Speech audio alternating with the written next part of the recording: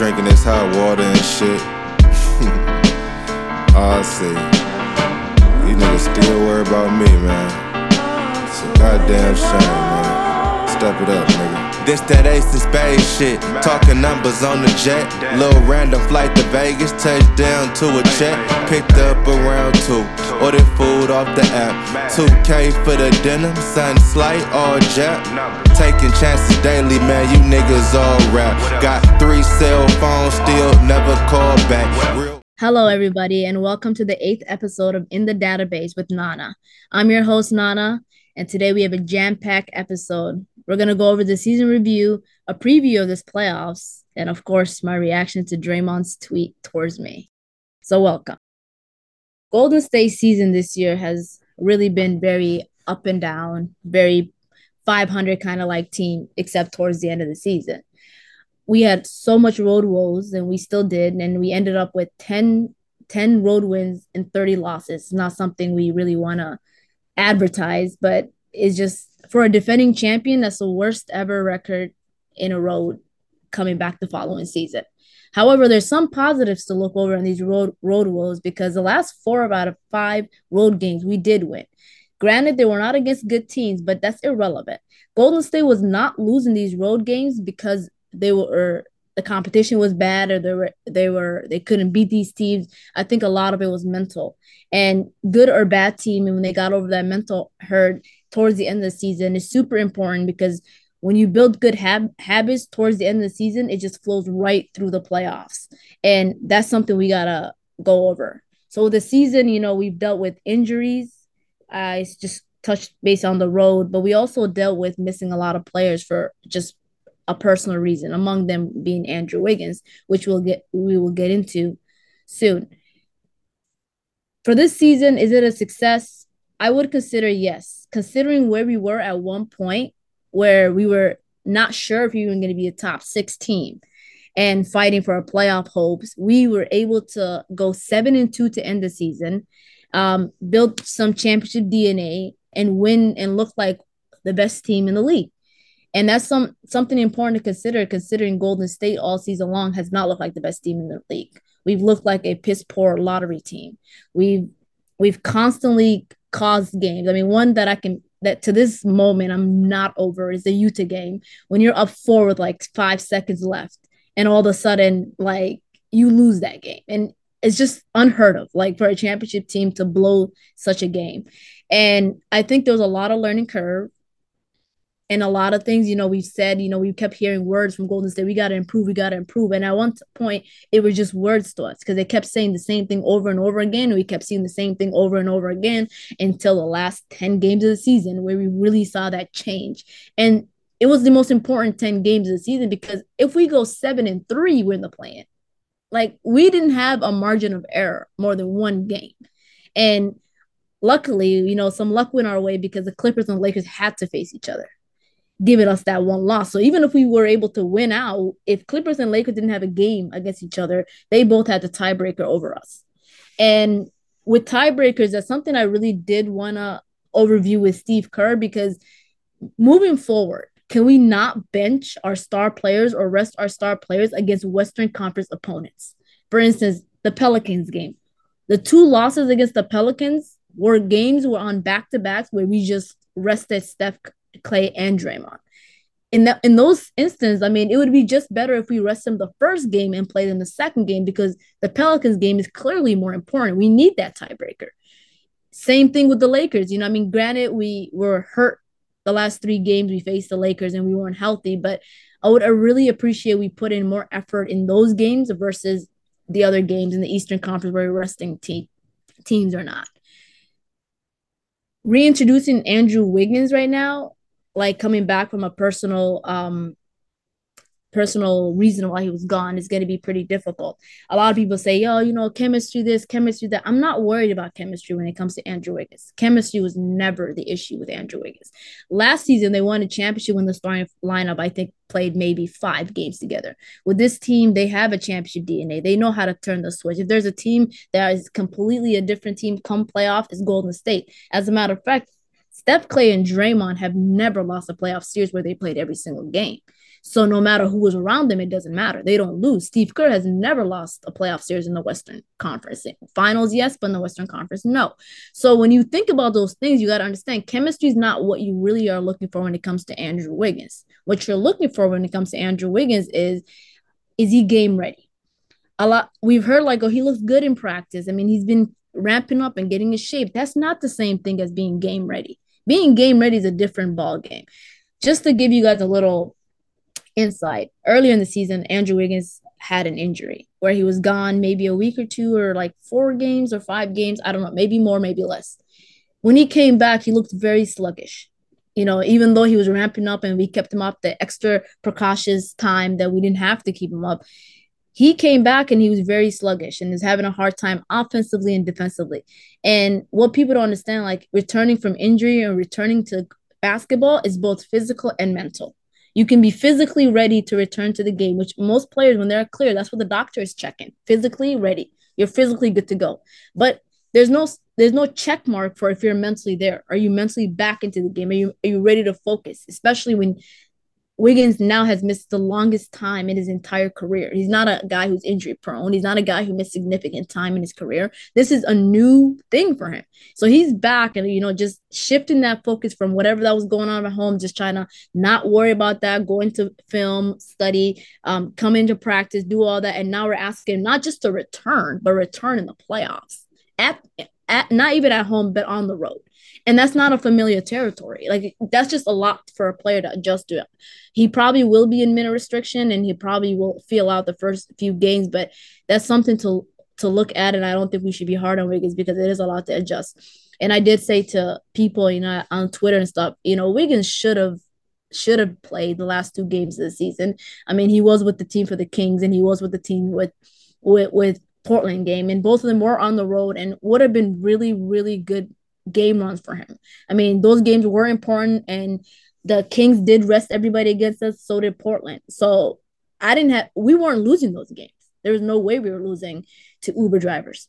And to just bring him in, it would have just been a little feel for the game he could have had. And they're both blowouts towards the end. We were able to get a little distance from the Kings towards the end. You could have brought him the last 5 minutes of the game and had him get a run or two into the game. And Portland was pretty much a blowout from start to finish. So he could have been into the line second half, the entire third quarter and fourth quarter. He could have played without any pressure to really win the game because we have enough of a cushion. And to me, I think that's just a decision coach, Kerr made, or the team staff made. I don't know, somebody above my pay grade. And with Steve Kerr, there's a lot of things this season when we're talking about him, decision making, that really did rub me the wrong way.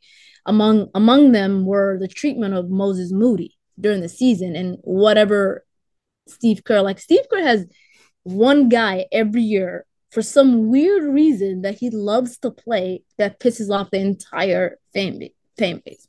We all know the Brad Wanamaker, and now we have Anthony Lamb. And with Anthony Lamb, for the love of me, I was like, why? What does he do better than Moody? You have the upside of Moody. You got everything you need to develop in the season. And Moody's probably going to be part of the rotation come playoff. There is no way Anthony Lamb was going to be in the rotation come playoff time. So why are you exerting so much playtime to him when you could get these runs for Moses Moody and we could actually give him something to look forward to, like to work on his game to develop him?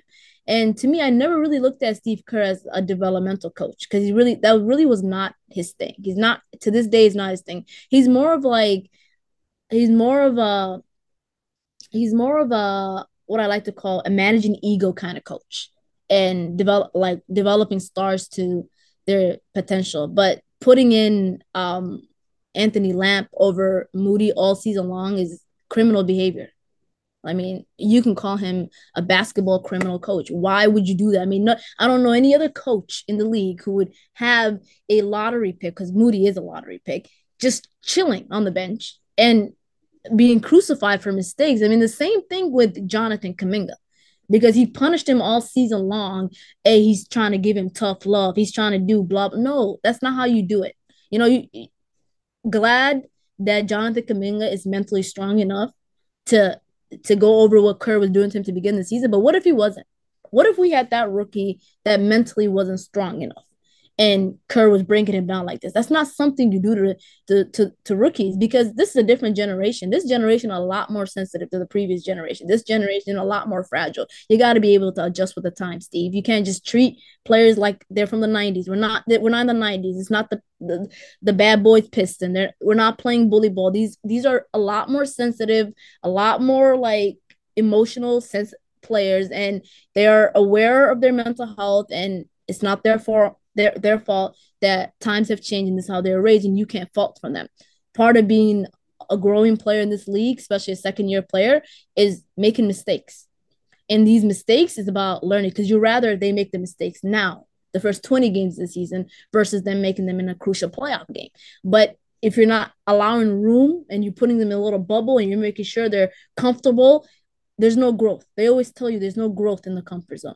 And you just put him right. Let him go out there. Let him get whatever he needs. I remember if Jordan Poole was not in getting those little runs in the G League and he came in, he wasn't getting those real runs in that year we weren't really that good. He wouldn't be the player he is, because he was freely allowed to do whatever he wants because the team wasn't competing. Jonathan Kuminga was brought into a team that was competing as a rookie, and he's a lottery. He's a seventh pick. That's not normal. That's not a normal situation for a lottery player to come in. Same with James White. It's not a normal situation to ask the second overall pick to develop and win a championship in the same year. Like, it doesn't work like that. Like, I mean, I don't know why these two timelines was ever something they consider was a good idea. It was never a good idea. You can't really develop them and try to win a championship. You gotta let them make their mistakes and hope that Steph and Clay and Dre cover the rest. And they needed significant help throughout the season. And we will talk about how much help they really need, because I do think Looney and Draymond Green are worn out. They are. And Looney played 82 games. I know we're clapping to that, but that's a lot on a body. A lot. And when Kevon Looney come playoffs, he's gonna go through so much just as a player, that when he's in the playoffs, like his body, like when you play 82 games and you're the only center in the team, and then you're asking Draymond Green with like I don't know, something is wrong with his wrist, his back has not been good. I mean, there's a lot of factors in it. When you don't get him help and adequate rest throughout the season, you're putting yourself in a very sticky situation as an organization, which is why we're asking you. A lot of young guys, there's a lot of G League players getting a lot of minutes. I mean, you don't want to do that. Like I get the first 40 games of the season, but once we get to the other half of the season, you got to play the rotation you're going to play in the playoffs. Make sure you got adequate players that can actually help you win the championship, that can actually be there to provide you support. So now you can see, hey, do I need to get somebody from the buyout market? Do I need to sign somebody else to help Draymond Green and Kevon Looney, or is this a go? This is a go. And we saw towards the end of last year in the playoffs, it wasn't a go. Dre was pretty much done towards the end. He couldn't really help in that finals. And we just relied on Steph Curry's greatness. I mean, we can always rely on that, and that's not something that I'm complaining about. So long as you have Steph Curry on your team, you'll always have a chance to win a championship. And that's just the bottom line. But we don't want to be in a position where we have to hope for godly-like performance every single night from a player. And speaking of Steph, the thing you were doing with his minutes to end the season, I don't know what that was about, Steve. I'm not gonna lie to you. Like, what was the reason? Like, pulling him out every time he tries to get a rhythm. I think you did cost him that 50, 40, 90 season. He was right there when he just started to yank him out. Like, hey, at the 4-minute mark of the first quarter, I'm pulling you out today, but tomorrow I'm pulling out the 5-minute mark. The day after, I'm gonna let you play the whole 12 minutes. I mean, every game was different. We didn't know when stuff was going on. It wasn't the 12-6, 12-6. I mean, we did want you to increase the minutes in the fourth quarter, but we wanted his minutes to be steady and come at a bulk of them come at the same exact time, because he's a shooter, and shooters need that rhythm. They need to be in rhythm, they need to stay in rhythm, and when they're hot and they're firing all cylinder and you pulling him out of the game, guess what, Steve? You're doing the other team a favor. Oh, Steph is hot. We don't have to call timeout. Steve, it's time for him to be rotated out of the lineup. Oh, great. And at times, we call you on the timeline on Twitter. I don't know if you keep track, Steve. We call you the true Steph Curry stopper. You are the true Steph Curry stopper. Like, we think Steph would have been scored a bunch of 60s in the game before you benched him. We believe if you just let him run the offense towards him instead of letting Draymond be traffic cop like 80% of the game, we wouldn't be in like a dogfight to end every game, even against bad teams, because we continue to do these bad behaviors. Like, why? I mean, you got to be able to have, you can't play 3-on-5 on offense every game, hope to outscore every team, and then also in return you're not playing great defense this year, so you're really not getting away with it. People used to be like, why is Golden State around 500, 2 games below 500, 1 game above 500? We've just been running on that 500 mark, and this is why we just had odd behaviors all season long. And as Warrior fans, we've just been constantly frustrated, especially heading into the playoffs. And the things we got to look forward to coming to the playoffs, like, yes, we fixed a lot of these mistakes going towards the end of the season, and I like that. I like that. Good habits, good behaviors. Head to the postseason, we got nothing to worry about, and hopefully we have nothing to worry about, especially with this King series. And now, towards being a Golden State member, and like we're always on the timeline on Twitter, being hyperbolic, tweeting things, and we're like, oh, we back, and a lot of times people are like, this is just Twitter. It's not real life, but Twitter really does enhance the way you watch the game of basketball. It's different. Like, I don't think I can watch a game of basketball without being on Twitter. That community over there makes NBA twice as entertaining as it is just watching it alone over there. And speaking of Twitter, I do want to touch on Kevin Durant's behaviors in Golden State. Warrior fans, odd behavior. KD, has started this new thing where he starts keeping track of Golden State Warrior fans, like not another fan base. He's not consumed by his own fan base. His own fan base be mad at him. Why are you not following me, Kevin? Kevin does not like positivity. Kevin's brain just works with negativity. He's attracted to negativity. He's just so consumed. You can be a fan making a million pages about Kevin Durant and his greatness. You're irrelevant to him in his eyes. He doesn't want your validation. He wants the Golden State Warriors and their fan base and Steph Curry fans validation for some odd reason. And I don't know why. For a guy the guy in his position, who is a millionaire, probably one of the best players to ever touch the court or play the game of basketball, is worried about a guy who probably lives in his mom's basement's opinion. And I don't know, and now he's out here following Golden State Warrior fans. He's putting them in group chats where he's discussing with them why he's this and why he's that. And I'm like, bro, are you? And it reminds me of what he did a few years back when he started hiring all these LeBron fans to his book. Like we wouldn't notice suddenly why this LeBron or KD hater is a KD fan. Like, bro, like, did something happen? Like, you got all these guys, on your payroll right now, the Eddie Gonzalez of the world. Like, I don't really want to name drop too many of them, but we know what you did. You just had to live in that era to see that switch in Twitter.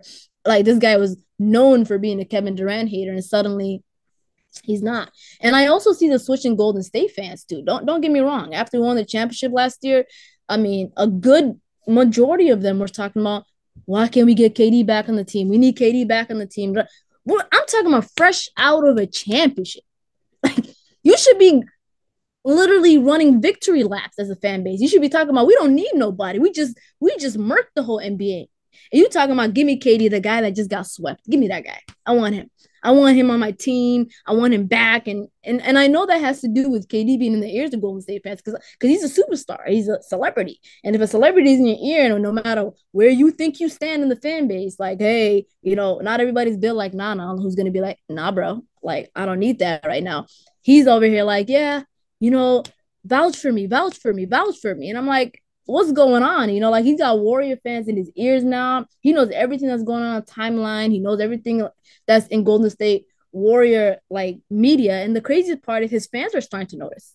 Like, all you see under his comments is like, you really, bro, you're doing this? Like, and I don't know what it is with that, because I'm like, it's just sad, like, brother, come on. Like, you don't need this validation from Golden State Warrior fans. You really don't. Like, you are who you are. And he's active on Twitter. This is playoffs, and now he's on his third, fourth team. I lost count by now. And he's got so much he thinks he needs to prove up. To me, you're already a champion. I mean, once you're a champion, finals MVP, a league's MVP, everything else you do is a bonus. Except in KD's eyes or heart, whatever you like to call her brain, he puts the pressure on himself. Like he's out here. You would think he's running the CIA of NBA Twitter. He's creating groups. He's creating like, yo, let me infiltrate this. I need to have my jersey still up there. Like, why does it is? I think in KD's mind, it doesn't make sense. Why is Steph Curry the number one selling jersey in the league when the brother has not left the team for 14 years? He's been on the same. Who keeps buying his jersey? Me. I got like 30 of them. Because when loyalty buys you a lot. When people love you, when people respect you, when you have shown them a lot, and you're just hard to hate. It's easy to hate Kevin Durant. Like he makes it so easy to hate on him. And when you do that, it's like, yeah, nobody really wants to represent you. Like, because if I buy a jersey today and it says Phoenix Suns, I'm pretty sure I'm not gonna see that jersey you on my team in the next year or two. So why would I buy a Phoenix Suns jersey or a Brooklyn Net jersey or OKC jersey or a Golden State jersey? And you can't say he was in bad situation because he was in a great situation in Golden State. What reason did he have to leave? Because what?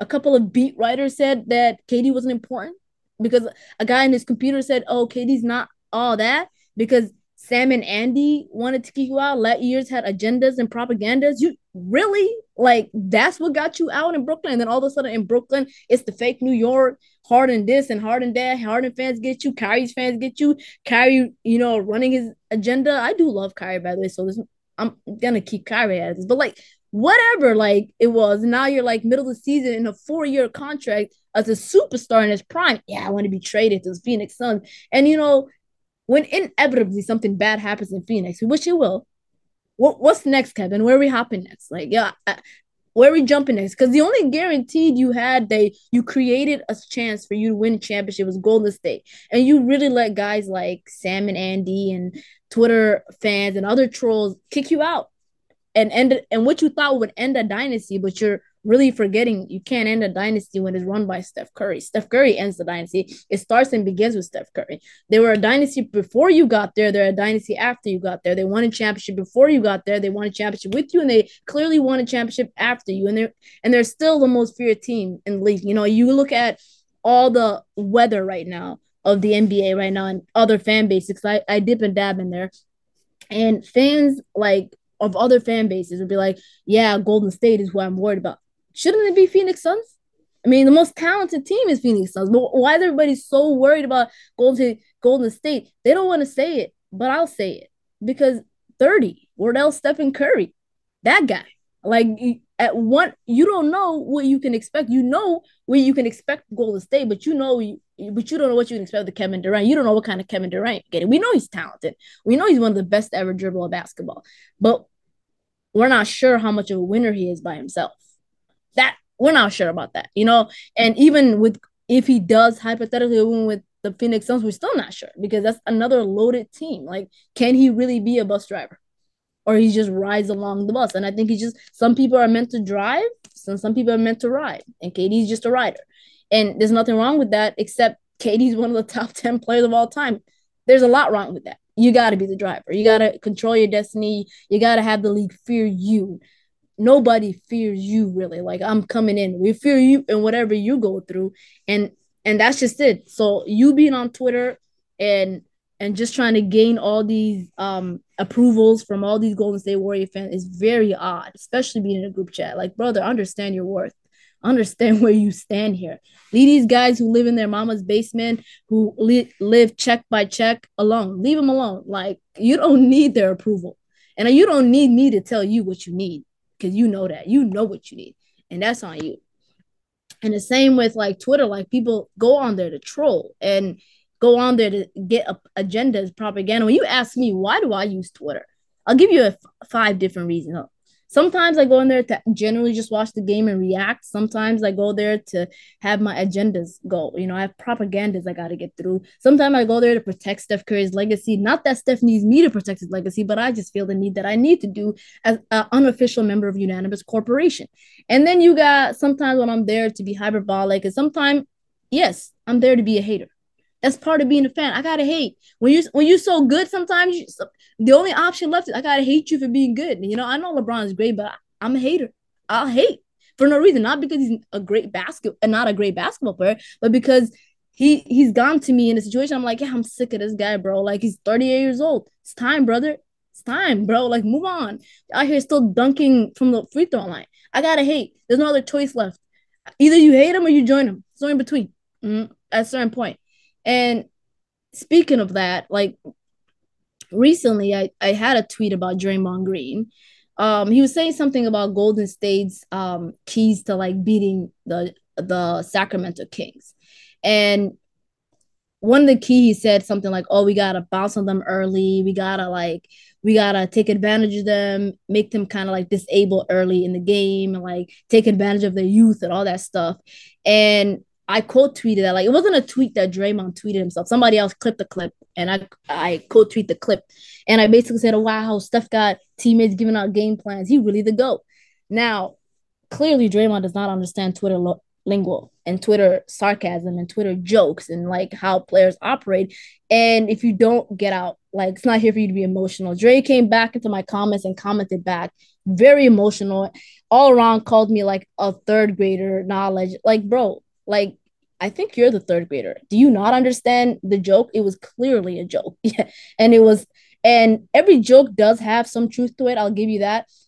Although I was joking about the statement I made, per se, I was not joking about not liking why he said it, because he's just out here writing checks he can't cash. He's taunting the Sacramento Kings. Yes, everybody and their mama knows it's obvious what Golden State is going to do to the Sacramento Kings. Yes, they're young. They're going to try to take the crowd out of the game. They're gonna eliminate them getting on runs. They're going to try to like do all this. Obviously, Draymond Green did not give X's and O's of the game. He didn't say, "Yeah, we're gonna put Sabonis in high pick and roll and take it." No, obviously that's like the X's and O's of the game plan. But this is also part of a game plan. When you say like, "Hey, this is our plan. It's our plan to get rid of them." And for me, when I tweeted that, I didn't like Draymond said it because it's different when your opponent says it versus when we already know the obvious. Yes, the Kings are aware of what Golden State are likely going to do, and Mike Brown's going to have them prepare for that. I'm 100% sure because Mike Brown used to be the coach of Golden State. You don't think he knows what Golden State's philosophy is against young teams? He really was there last year for the championship run. I'm sure as hell he knows what he's talking about. But now it's different because when he goes into that huddle, now he's going to be like, yeah, you see what Draymond said, right? You see what they know they're going to do. He's telling us. They know what they're going to do. That's a different kind of fuel. And for y'all not to understand that, for him not to understand that, that's on you. That's on you, brother. Because 100%, I don't want you to say that. We know what the podcast did to you last season. We know how much of a distraction it is. But Draymond, you don't care because in the end of the day, win or lose, your legacy doesn't get questioned. It don't affect you. Nobody cares about the third guy of the team. Everybody cares about Steph Curry. Everybody cares about the leader of the team. See, when Draymond had that kind of performance in game 4, like, we talk about you maybe for one day, but it's over. Now, when we bring up Draymond's entire career, legacy, Hall of Fame career, we're not talking about game 4 in the NBA Finals. But had that have been Steph Curry, we are addressing that. We are addressing how his mind was not strong enough to handle a bunch of races in Boston. It's that simple. But Steph was able to, like, you got Boston super fans like Dave coming on podcast saying, yeah, I hate Draymond Green. And why do you hate Draymond Green? He's like, because he's weak. We're out here talking shit and he gets offended, he gets angry, he gets mad, it gets to him. And we're yelling, and I did the same thing to Steph, and we're like, what did Steph do? Steph came up to me and looked me and be like, I'm him, brother, I'm him. And went out there and hit 3 threes on us. See, you can't do nothing like you silenced the crowd yourself. See, Steph had people talking about his wife, calling him all types of names. That didn't affect him. He wasn't making podcasts and running victory laps like Draymond Green did. Like, he did something. What are you puffing your chest for, bro? You were like 20% productive in that series at the most. And for me, a lot of that is because you let the crowd and the fans get you, which you said you don't let others do, which is a lie. You do. You the same guy that said, I don't let people bait me into a technical. And then knowing you had one technical left, threw a ball in the back of the head of Russell Westbrook. Is that not baiting? You really got baited into getting suspended in a crucial game. Had the Lakers and the Clippers did not face each other towards the end of the season, Golden State would have been in the play-in because of a decision you made. You don't throw a ball in the back of somebody's head knowing that's an automatic technical no matter what. If I'm the third grader, why can't you understand that? What does that make you? Because you don't know the rules of basketball. Because anytime you toss the ball any direction, whether you toss it at the ref, at the fan, at a player, it's a tech. And you at 15 and you get it, knowing the next game it's a suspension. So, like, I don't know what your logic and your progression was, Draymond, but this is a continuous behavior in things you do. And another thing to point out is that you've always been the sole reason. Like, every time I make arguments with LeBron fans, because I'm always in different chats and spaces with LeBron fans, KD fans, Russ fans, Harden fans, the one thing they always bring out that's constant with him that I actually don't have something to say back to is you saying all of this, but Steph's teammate even agrees with us. He tells us Steph don't know how to get his own shot till KD got there. Why the heck would you say some shit like that? Why would you say that? How you going to say the brother who averaged 30 plus points on 50, 40, 90 shooting, unanimous MVP, the first ever in the league, changed the game of basketball, does not know how to get his own buckets? Like, and you thought you did something with that. And then another instance, you sat there and you watched Matt Carter insult him, and then you're laughing. You're laughing, and not everybody takes that clip and be like, even Draymond knows Steph don't know how to play defense, which is a lie. You give ammo to all these haters constantly, and then you act blind, like you don't know what you're doing. Like you act like you're clueless. I know you have comments. I know you have something in your brain. I know you don't have two brain cells. You just continue to gaslight fans and gaslight us about situation when it's obvious. Bro, there's a reason why Bron fans, KD fans love you now. Because you are the supplier of their hate. You give them all the resources they need to hate on Steph Curry because you've made it so easy to hate Steph Curry. The more you talk, the more people hate Steph Curry, the more they have ammo. Draymond, this. They don't even need nothing else no more. They don't need stats because Steph has the stats. They don't need to talk about championships no more because Steph has championships. They don't need to talk about MVPs because Steph has MVPs. They don't need to talk about finals MVP because Steph has that too. You know what they got to talk about now? Draymond Green saying Steph don't know how to play defense. Draymond laughing about that situation. They got Draymond talking about Steph can't get his own buckets like KD. Oh, Draymond talking about, oh, we wouldn't win a championship without KD. Brother, you just won a championship without KD. What do you mean you win a championship without KD? Like, why are you selling yourself short? And I don't know, what do you need? You want to be best friends with KD now? Because not KD is your new friend. But because all of this is to glaze up LeBron James.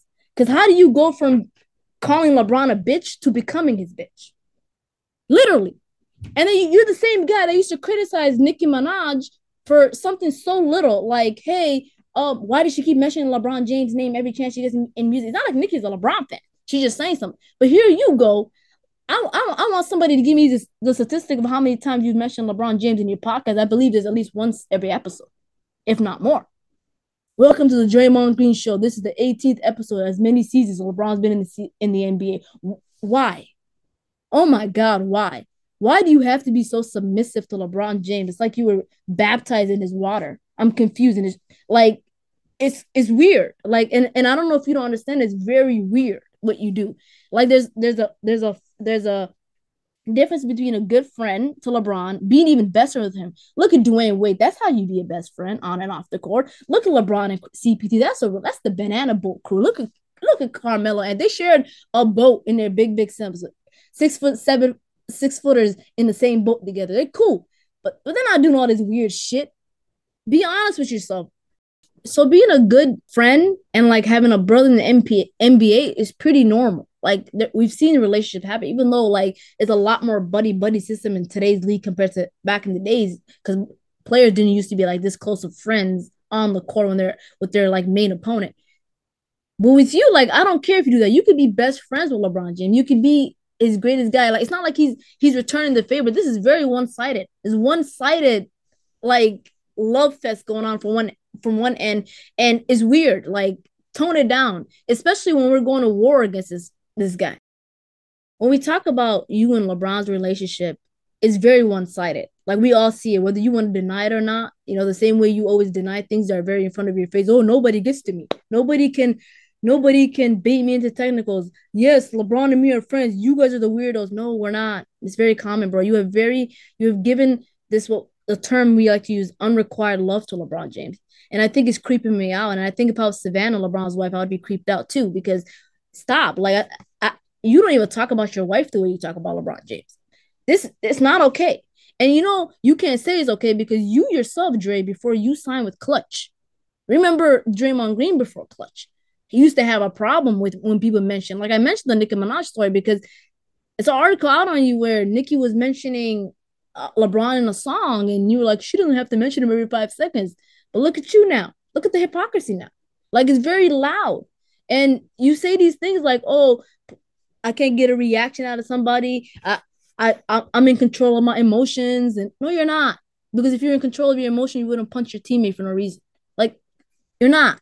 You know, you're human. You do make mistakes, but when you gaslight people and you tell them otherwise that you don't make these mistakes and they're like this and that when they correct you, that's on you. Because to me, I know, yes, man. I'm not like your little buddies that walk around and let you look like this. Because if you had real friends, because I don't think you have real friends, brother, they would tell you, hey, you're starting to look weird. You're looking like you're glazing a player, bro. There's a video of you in the middle of the game. The game is going on, and you go and give dab up LeBron James. Why are you dabbing up the opponent in the middle of the game? And you see Andre Iguodala, your teammate, making that little gesture, and I'm like, yeah, everybody know it. Even your teammates, like at this point, it's like a running joke where you're not there. They probably got a group chat without you in there because I don't think they feel safe talking about anything. When they gotta face the Lakers, they gotta face LeBron James. They probably have to create a different game plan with you not in it because we're not even sure if you give the game plan to because your relationship with LeBron is not normal. It's never been normal. It's not, and it's weird. And I'm gonna call it out. So going back to this tweet, okay, fight back. Good job, Draymond. I appreciate it. Thank you for calling me out. It is what it is. I'll take that to the chest. I'm not hurt by it, but it's not the first time I tweeted at you. I've tweeted at you a lot, so much. And out of all the tweets I've tweeted, this is the one you chose to reply to because I'm like, yeah, he can't really reply to the other ones because all of them are about you love festing on LeBron James or disrespecting Steph Curry because you got nothing to say about that one. You said this one, yeah, I'm gonna tell her what a game plan really means. No, you're not. No, you're not. And when Mike Brown and them use this as a field source and play it over and over again during their practice runs and they come in at your neck and Sabonis out here making you look like your defensive player of the year should have been revoked, you come back and talk to me because you started this mess. And you don't need to add to this mess. You can talk crap. You can build up your team. You can say we're doing this, we're doing that, all that. You can build up LeBron James for all I care. You can say, yo, LeBron's my man. That's my dude, blah, blah, blah. You don't have to be in an area where they're disrespecting your mans. That's cool. Nobody asks you to do all that. But nobody's asking you to do all the other extra stuff too. Nobody asks you to add all the sprinkles on top of the frosting. You don't need to do all that. Because you know why, Draymond? Sprinkles are for winners. And you're really not a winner without Steph Curry. And when you keep disrespecting Steph Curry and all these other things about Steph Curry, you're showing who you are. And you're a free agent this year. And which is really interesting for me that I'm gonna look forward to. Because the way you're speaking the media is that you clearly want to be paid.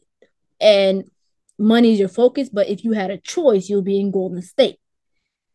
Hypothetically, if you don't pick up your option this year, this is where my mind is going. So hear me out, guys. I'm going to close the pot of this one. This is where my mind is going. If you don't come back to Golden State because of quote unquote money, because you want to be paid, I guarantee you no other team is offering you more money than Golden State. I guarantee you. But you will still leave because it never was about money with you. Put that on the record. It was never about money with you. Because you're the type of guy to sign for a veteran minimum to be LeBron's teammate. You're the type of guy to do that. You're the type of guy to be in the Phoenix Suns next year for $5 million a year. You're the type of guy. And to me, as great as you were once, and as important you are to this team and this dynasty, you're not worth a max. You're 33 years old falling apart right now. I'm not paying you a max right now. You're not max worthy. Yes, you have max moments. You do. Like there are times where I say 5 minutes at the end of the fourth quarter, you really ball out. You really are the reason we won certain games. But you're not max worthy. We wouldn't be a dynasty really without you. True. We do need you. We do need you in a championship. Golden State does need you. I'm never gonna deny that. Maybe when I'm hating, but when I'm being serious, right, like I am right now, I'm not going to deny that. But in this current tension of your career, Father Time is undefeated unless you're a freak athlete with German doctors like your buddy LeBron. Father Time is pretty much undefeated. You already look like a shell of yourself. of who you once were.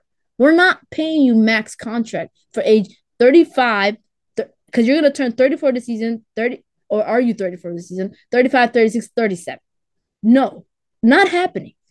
And that's just something we got to look for in the playoffs. Show me something this playoff. Maybe this playoff can give you a different view and change the personality of the season. What's interesting with you, Draymond, is come this postseason, a lot could change with this max contract talk. If is your back, your body, your health able to play this postseason and give us that Draymond we need and to get us a championship, then maybe yes, we get you that max. And I don't know if it's even possible with the new CBA, but that's another story for another thing. But if we come to this playoffs and we realize, yes, it is possible, Draymond could flip a switch and he is that Draymond that we've been wanting for so long and we win a championship this year. Yes, I don't care if you play only 30 games next season in the regular season because now we've proved that the regular season is irrelevant to Golden State now. So long as we can get you 40 games, 50 games of regular season, we'll just ride out the postseason, get in. That's all we need. However, if it comes down to no, like he's not quite there, like towards the end of the season right now, like he has nothing left in the tank. Why are we paying you, brother? Why would we? Why would Golden State go through it? Especially when we have a brother like Kuminga on the team who's on the come up, who's gonna have to be paid in the next 2 years. We've got Clay who's gonna be paid next year. I mean, we have to divide these sources. Like, is the end of the dynasty really gonna be because of the CBA, which I really think it will be, before his injuries or like broken apart? Is that can we pay anybody, and is anybody's ego like okay or like good enough to take a pay cut? Wiggins did it this year. Looney did it for us this year, but will Clay and Draymond do it? And that's what it's going to come down to. Because Steph doesn't have to do it because he did his part to start. He did his part. He was a unanimous MVP making $7 million a year. We've already been through that. And now is moving forward in the playoffs. So speaking of this playoffs and our prediction for me, and obviously I'll make my bracket later on when the teams are finalized because we really don't know who's in the eighth spot right now for both sides. I have a Golden State beating the Sacramento Kings in 5 if they want to play serious basketball, maybe even 4. And the key is winning game 1. The key really is winning game 1 because you win game 1. It's important because game 2 you can afford to lose and win game 2, 3, and 4. However, you lose game 1 and you win game 3, it's really hard to win 3 in a row because now you're going to have to win 3 and 4. So if you're Golden State, the smartest thing to do is steal game 1. Steal game 1 and you're good to go. And the next thing is the next series, which I think will likely be facing the Grizzlies. And that's going to be really, really difficult, especially for Draymond Green. And that's the one I'm going to really look at, whether you're getting Jaren Jackson or you're getting Anthony Davis in that series. Physical, Anthony Davis is really not a physical big, which he should be, but he's not. But physical bigs really do intimidate Draymond Green, whether he likes it or not. Like, they just end up having to get whatever they want to him. And for him, I really do want to see Memphis just to see if he can switch that flip, if he can really be Draymond Green that we know and respect. And then the conference finals, whether we get Denver or the Phoenix Suns, or the Clippers. I mean, if the Clippers can get healthy, I think they could upset the Suns. I'm not going to write them off. Regardless, I don't think anybody in the Western Conference is really going to stop Golden State. Only person or team that can stop Golden State is Golden State. It's Golden State themselves.